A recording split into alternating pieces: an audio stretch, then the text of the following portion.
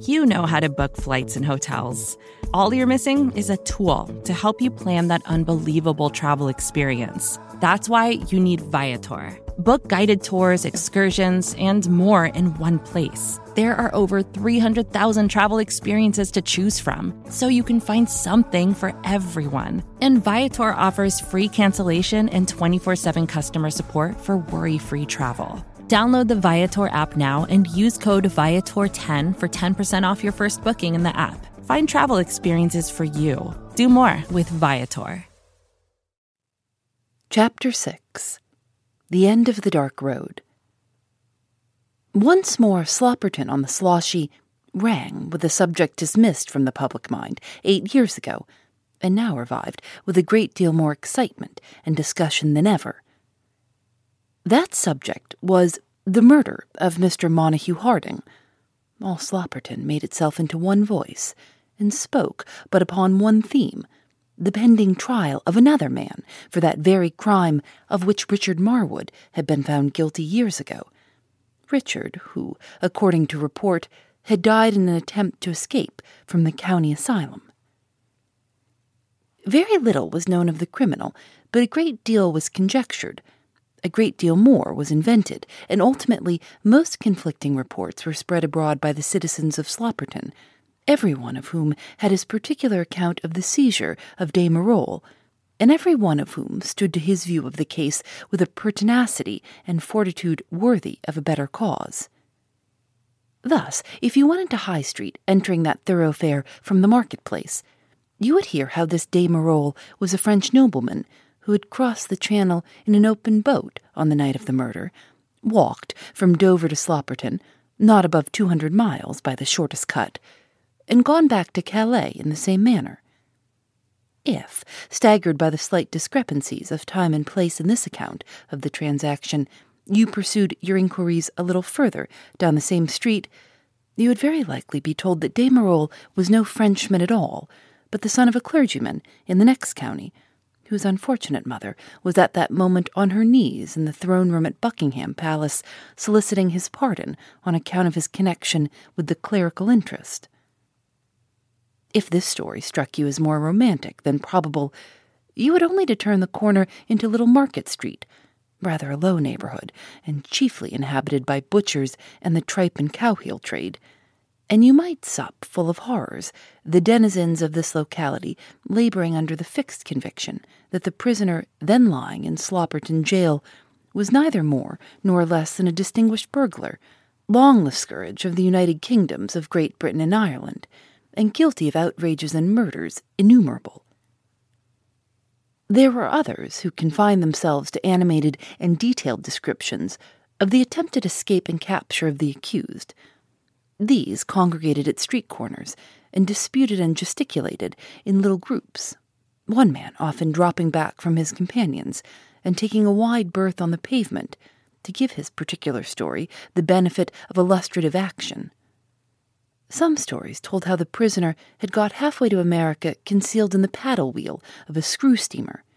Others gave an animated account of his having been found hidden in the corner of the engine room, where he had lain concealed for 14 days without either bite or sup. Others told you he had been furled up in the foretopsail of an American man-of-war. Others related how he had made the passage in the maintop of the same vessel, only descending in the dead of the night for his meals, and paying the captain of the ship $250,000 of money for the accommodation. As to the sums of money he had embezzled in his capacity as banker, they grew with every hour, till at last Slopperton turned up its nose at anything under $1 billion for the sum total of his plunder. The assizes were looked forward to with such eager expectation and interest as never had been felt about any other assizes within the memory of living Slopperton, and the judges and barristers on this circuit were the envy of judges and barristers on other circuits, who said bitterly that no such case ever came across their way, and that it was like Prius Q.C.'s luck to be counsel for the prosecution in such a trial, and that if Nisi, whom the Count de Merole had entrusted with his defense, didn't get him off, Nisi deserved to be hung in lieu of his client. It seemed a strange and awful instance that Raymond Marolles, having been taken in his endeavor to escape in the autumn of the year, had to await the spring assizes of the following year for his trial, and had, therefore, to drag out even a longer period in his solitary cell than Richard Marwood, the innocent victim of circumstantial evidence, had done years before. Who shall dare to enter this man's cell?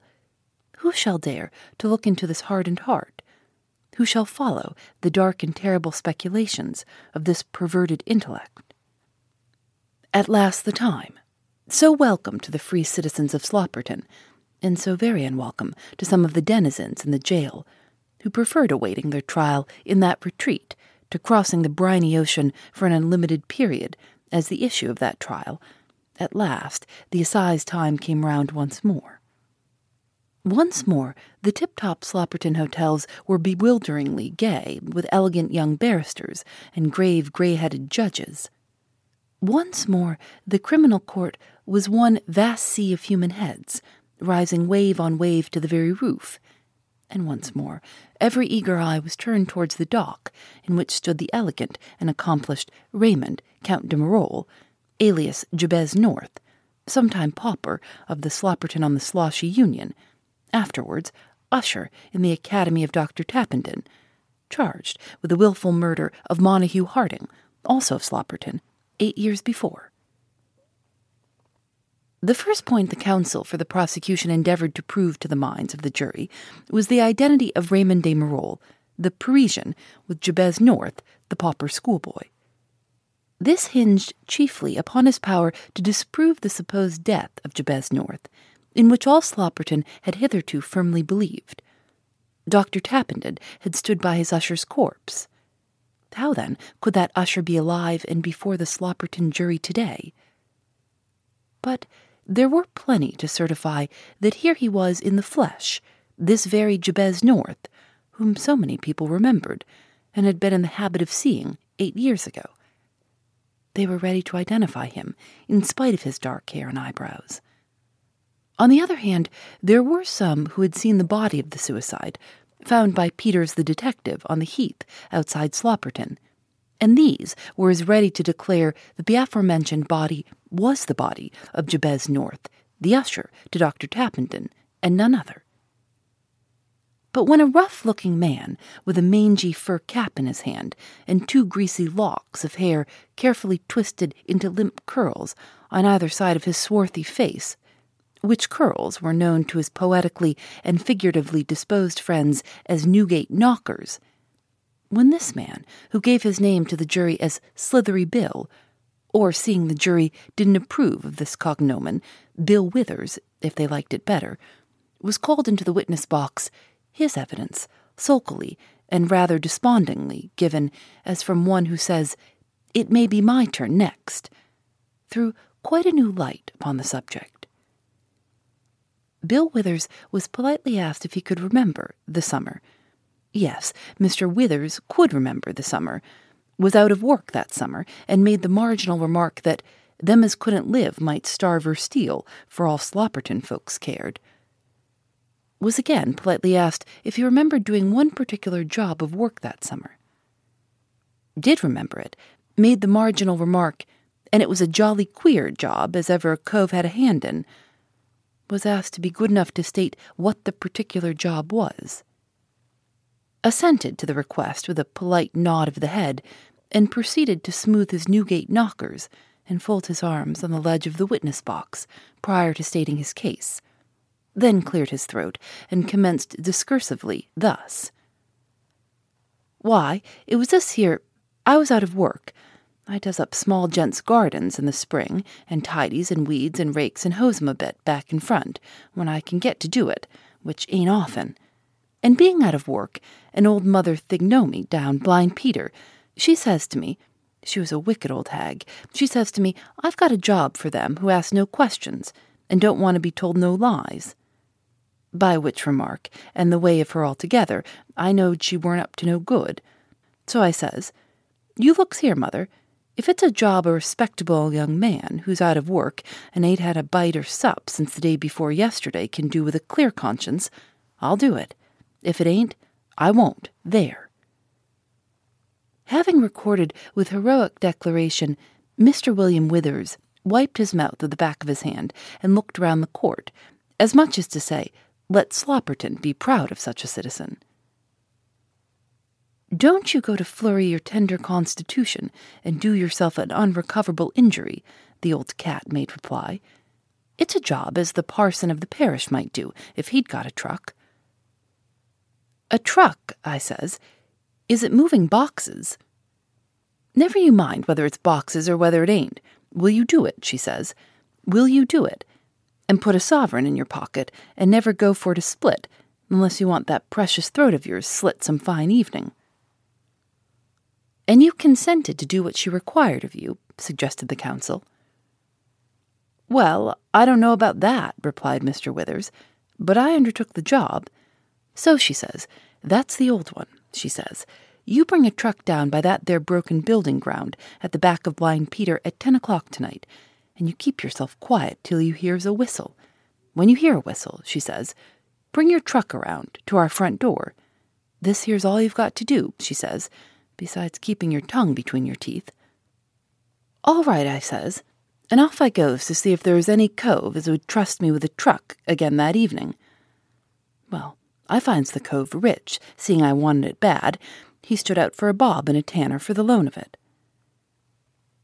Perhaps the jury would wish to be told what sum of money, I conclude it is money, a bob and a tanner represent, said the counsel. "They must be a jolly ignorant lot then anyways," replied Mr. Withers. "Any infant knows 18 pence when it's showed 'em." "Oh, a bob and a tanner are 18 pence. Very good," said the counsel encouragingly. "Pray go on, Mr. Withers." "Well, 10 o'clock come, and we're at a precious stormy night, that's all. And there I was, a-waiting and a-sitting on this blessed truck at the back of Blind Peter, which was my directions. At last the whistle come, and a precious cautious whistle it was too, as soft as a nightingale who's paying his addresses to another nightingale. And round I goes to the front, as was my directions.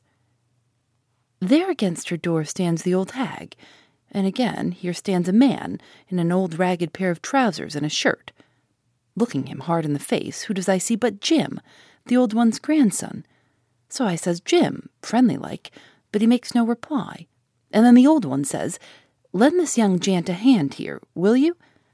So when I goes, and there on the bed I see something rolled up very careful in an old counterpane. It give me a turn like, and I didn't much like the looks of it. But I says nothing, and then the young man Jim, as I think, says, 'Lend us a hand with this here, will you?' And it give me another turn like, for though it's Jim's face, somehow it ain't quite Jim's voice, more genteel and fine-like. But I goes up to the bed, and I take hold of one end of what lays there, and then I get turn number 3, for I find my suspicions was correct. It was a dead body." "A dead body?" "Yes, but whose it was, there was no knowing. It was wrapped up in that manner. But I feels myself turn dreadful white, and I says, 'If this here's anything wrong, I washes my hands of it, and you may do your dirty work yourself.' I hadn't got the words out before this here young man, as I thought at first was Jim, caught me by the throat sudden and threw me down on my knee. I ain't a baby, but Lord, I was noticing in his grasp, though his hand was as white and as delicate as a young lady's. 'Now you just look here,' he says, and I looked as well as I could with my eyes a-starting out of my head in consequence of being just upon choked.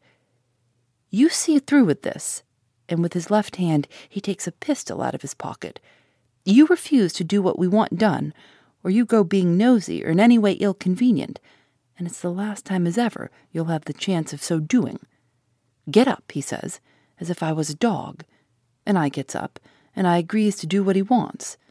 But there was that devil in that young man's eye, that I began to think it was best not to go with him." Here Mr. Withers paused for refreshment after his exertions, and blew his nose very deliberately on a handkerchief which, from its dilapidated condition, resembled a red cotton cabbage net. Silence reigned throughout the crowded court, broken only by the scratching of the pen with which the counsel for the defense was taking notes of the evidence, and the fluttering of the leaves of the reporters' pocketbooks as they threw off page after page of flimsy paper. The prisoner at the bar looked straight before him. The firmly compressed lips had never once quivered. The golden-fringed eyelashes had never drooped. "Can you tell me," said the counsel for the prosecution, "whether you have ever since that night seen this young man who so closely resembled your old friend Jim?" "Never seen him since, to my knowledge." There was a flutter in the crowded court, as if every spectator had simultaneously drawn a long breath. "Till today." "Till today," said the counsel. This time it was more than a flutter. It was a subdued murmur that ran through the listening crowd. "Be good enough to say if you can see him at this present moment." "I can," replied Mr. Withers. "That's him, or my name ain't the one that I believe it to be," and he pointed with a dirty but decided finger at the prisoner at the bar. The prisoner slightly elevated his arched eyebrows, as if he would say, "This is a pretty sort of witness to hang a man of my standing." "Be so good as to continue your story," said the counsel. "Well, I does what he tells me, and I lays the body with his help on the truck. Now," he says, "follow this here old woman, and do everything that she tells you, or you'll find it considerably worse for your future happiness." With which he slams the door upon me, the old one in the truck, and I sees no more of him.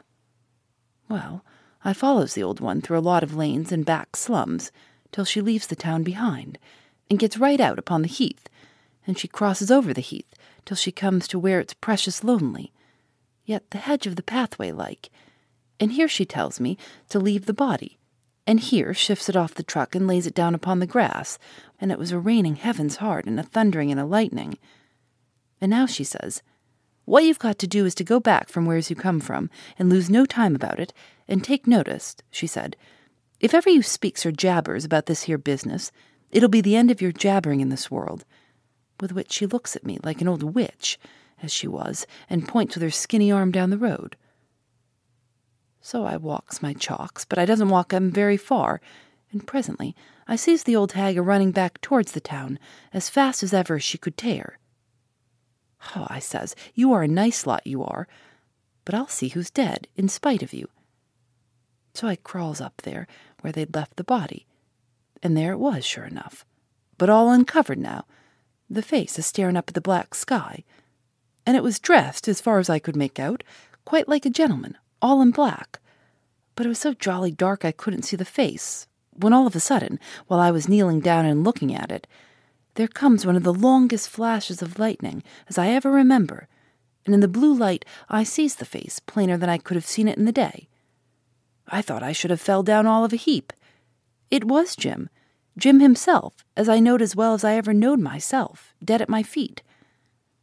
My first thought was as how that young man, as was so like Jim, had murdered him. But there weren't no marks of violence nowheres about the body. Now, I hadn't in my own mind any doubts as how it was Jim. But still, I says to myself, everything seems topsy-turvy like this night, so I'll be sure. So I takes up his arm and turns up his coat sleeve. Now, why I does this is here. There was a young woman Jim was uncommon fond of. Her name was Bess, though he and many more called her for short Silikins. And one day, when me and Jim was at a public, we happened to fall in with a sailor, who we both met before he went to sea. So he was a-telling of us of his adventures and such like, and then he said promiscuous, "I'll show you something pretty." And sure enough, he slipped up the sleeve of his air Guernsey, and there, all over his arm, was all manner of all sorts of pictures done with gunpowder, such as anchors and Rule Britannias and ships in full sail on the backs of flying alligators. So Jim takes quite a fancy to this here, and he says, "I wish, Joe," the sailor's name being Joe, "I wish, Joe, as how you'd do me my young woman's name and a wreath of roses on my arm, like that there," Joe says. "And so I will and welcome." And sure enough, a week or two afterwards, Jim comes to me with his arm like a picture book, and Bess as large as life just above the elbow joint. So I turns up his coat sleeve and waits for a flash of lightning. I hadn't to wait long, and there I reads, B-E-S-S. There ain't no doubt now, I says, this here's Jim, and there's some villainy or other in it. Very good, said the counsel. We may want you again by and by, I think, Mr. Withers, but for the present you may retire. The next witness called was Dr. Tappenden, who related the circumstances of the admission of Jabez North into his household, the high character he had from the board of the Slopperton Union, and the confidence reposed in him. You place great trust, then, in this person? Asked the counsel for the prosecution. The most implicit trust, replied the schoolmaster. So much so that he was frequently employed by me to collect subscriptions for public charity of which I was the treasurer, the Slopperton Orphan Asylum. I think it only right to mention this, as on one occasion it was the cause of his calling upon the unfortunate gentleman who was murdered. Indeed, will you be so good as to relate the circumstance? I think it was about 3 days before the murder, when one morning, at a little before 12 o'clock, that being the time at which my pupils are dismissed from their studies for an hour's recreation, I said to him, Mr. North, I should like you to call upon this Indian gentleman who is staying with Mrs. Marwood, and whose wealth is so much talked of. Pardon me, you said whose wealth is so much talked of. Can you swear to having made that remark? I can. Pray continue, said the counsel. I should like you, I said, to call upon this Mr. Harding, and solicit his aid for the orphan asylum. We are sadly in want of funds. I know, North, your heart is in the work, and you will plead the cause of the orphans successfully. You have an hour before dinner. It is some distance to the Black Mill, but you can walk fast there and back. He went accordingly, and on his return brought a £5 note, which Mr. Harding had given him. Dr. Tappenden proceeded to describe the circumstance of the death of the little boy in the usher's apartment on the very night of the murder. One of the servants was examined who slept on the same floor as North, and who said she had heard strange noises in his room that night, but had attributed the noises to the fact of the usher sitting up to attend upon the invalid. She was asked what were the noises she had heard. I heard someone open the window and shut it a long while after. How long do you imagine the interval to have been between the opening and shutting of the window? Asked the counsel. About 2 hours, she replied, as far as I could guess. The next witness for the prosecution was the old servant, Martha. Can you remember ever having seen the prisoner at the bar?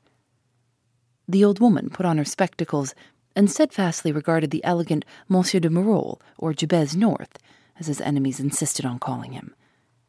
After a very deliberate inspection of that gentleman's personal advantages, rather trying to the feelings of the spectators, Mrs. Martha Jones said, rather obscurely, "He had light hair, then." "He had light hair, then.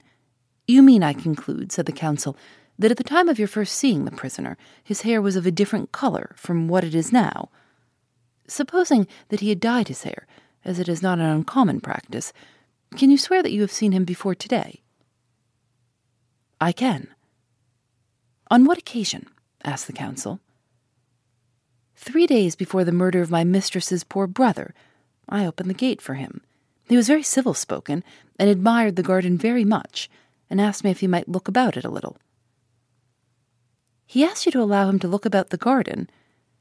Pray, was this as he went in, or as he went out?" "It was when I let him out." "And how long did he stay with Mr. Harding?" "Not more than 10 minutes. Mr. Harding was in his bedroom. He had a cabinet in his bedroom in which he kept papers and money, and he used to transact all of his business there, and sometimes would be there till dinner-time." "Did the prisoner see him in his bedroom?"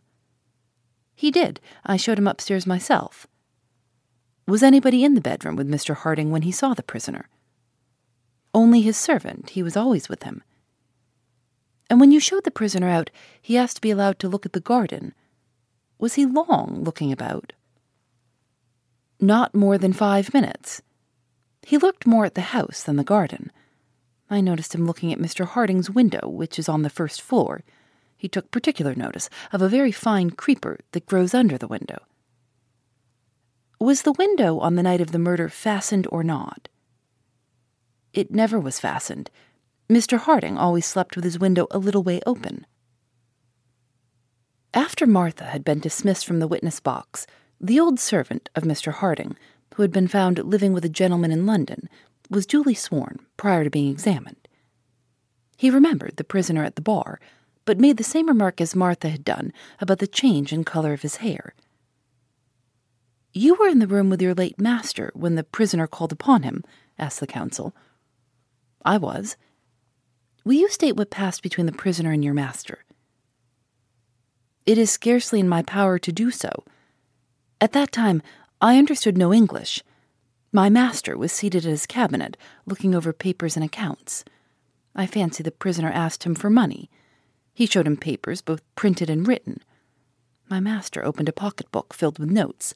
The pocketbook afterwards found on his nephew, and gave the prisoner a banknote. The prisoner appeared to make a good impression on my late master, who talked to him in a very cordial manner. As he was leaving the room, the prisoner made some remark about me, and I thought from the tone of his voice he was asking a question." "You thought he was asking a question?" "Yes, in the Hindustani language we have no interrogative form of speech. We depend entirely on the inflection of the voice. Our ears are therefore more acute than an Englishman's. I am certain he asked my master some questions about me." "And your master?" "After replying to him, turned to me and said, 'I am telling this gentleman what a faithful fellow you are, Mujibez, and how you always sleep in my dressing-room.'" "You remember nothing more?" "Nothing more." The Indian's deposition, taken in the hospital at the time of the trial of Richard Marwood, was then read over to him. He certified to the truth of this deposition and left the witness box. The landlord of the Bargeman's Delight, Mr. Darley and Mr. Peters, the latter by an interpreter, were examined, and the story of the quarrel and the lost Indian coin was elicited, making considerable impression on the jury. There is only one more witness for the Crown, and this was a young man, a chemist, who had been an apprentice at the time of the supposed death of Jabez North, and who had sold to him, a few days before that supposed suicide, the materials for a hair dye. The counsel for the prosecution then summed up. "It is not for us to follow him through the twistings and windings of a very complicated mass of evidence. He had to prove the identity of Jabez North with the prisoner at the bar, and he had to prove that Jabez North was the murderer of Mr. Montague Harding. To the mind of every spectator in that crowded court, he succeeded in proving both. In vain, the prisoner's counsel examined and cross-examined the witnesses. The witnesses for the defense were few. A Frenchman, who represented himself as a Chevalier of the Legion of Honor, failed signally in an endeavor to prove an alibi, and considerably damaged the defense. Other witnesses appeared, who swore to having known the prisoner in Paris the year of the murder. They could not say they had seen him during the November of that year. It might have been earlier. It might have been later. On being cross-examined, they broke down and acknowledged that it might not have been that year at all. But they had known him in Paris about that period. They had always believed him to be a Frenchman. They had always understood that his father fell at Waterloo in the ranks of the Old Guard. On cross-examination, they all owned having heard him at divers periods speak English. He had, in fact, spoken it fluently, yes, even like an Englishman. On further cross-examination, it also appeared that he did not like being thought an Englishman, that he would insist vehemently upon his French extraction, that nobody knew who he was or whence he came, and that all anyone did know of him was what he himself had chosen to state. The defense was long and labored. The prisoner's counsel did not enter into the question of the murder having been committed by Jabez North, or not having been committed by Jabez North. What he endeavored to show was that the prisoner at the bar was not Jabez North, but that he was a victim to one of those cases of mistaken identity of which there are so many on record both in English and foreign criminal archives. He cited the execution of the Frenchman Joseph Lesurge for the murder of the courier of Lyons. He spoke of the case of Elizabeth Canning, in which a crowd of witnesses on either side persisted in supporting entirely conflicting statements, without any evident motive whatsoever. He endeavored to dissect the evidence of Mr. William Withers. He sneered at that worthy citizen's wholesale slaughter of the English of her most gracious majesty and subjects. He tried to overthrow that gentleman by 10 minutes.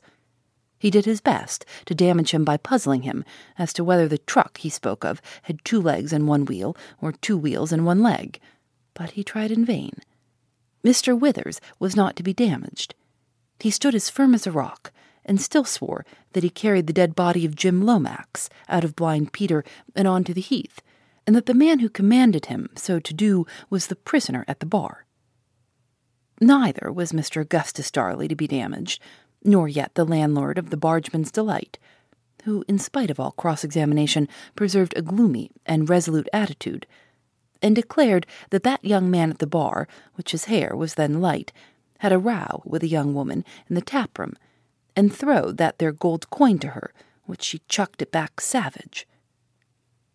In short, the defense, though it lasted 2 hours and a half, was a very lame one, and a close observer might have seen one flash from the blue eyes of the man standing at the bar, which glanced in the direction of the eloquent Mr. Prius, Q.C., as he uttered the last words of his peroration, revengeful and murderous enough, brief though it was, to give to the spectator some idea that the Count de Marolles, innocent, an injured victim of circumstantial evidence as he might be, was not the safest person in the world to offend. The judge delivered his charge to the jury, and they retired. There was breathless impatience in the court for 3/4 of an hour, such impatience that the 3/4 seemed to be 3 entire hours, and some of the spectators would have it that the clock had stopped. Once more the jury took their places. Guilty. A recommendation to mercy? No. Mercy was not for such as he, not man's mercy.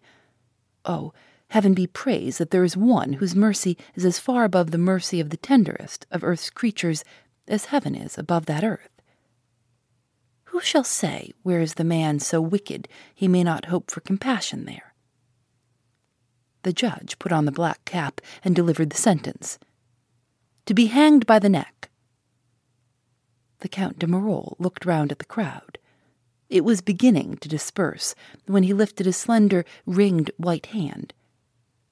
He was about to speak. The crowd, swaying hither and thither before, stopped as one man.